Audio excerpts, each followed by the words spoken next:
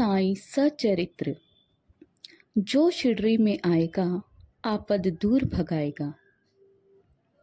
आज के युग में प्रत्येक व्यक्ति अर्जुन की तरह अनेक समस्याओं व प्रश्नों से घिरा हुआ है। वह चाहते हुए भी अपनी शंकाओं का समाधान नहीं कर पा रहा है।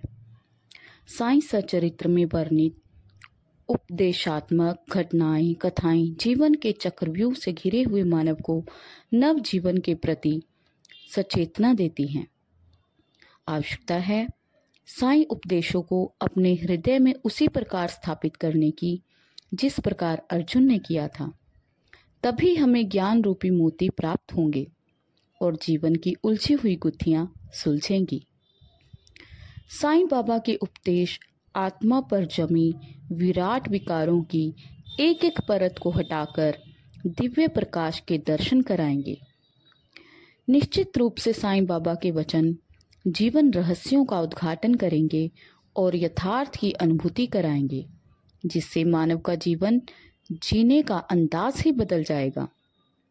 मेरी साईं भक्तों व उनके बारे में जानने वाले जिज्ञासियों से करबद्ध प्रार्थना है कि इस ग्रंथ का पठन व श्रवण अवश्य करें। ऐसा करने वाले को स्वास्थ्य, सुख, समृद्धि, शांति की प्राप्ति के साथ साथ जीवन की समुन्नति भी अवश्य ही होगी।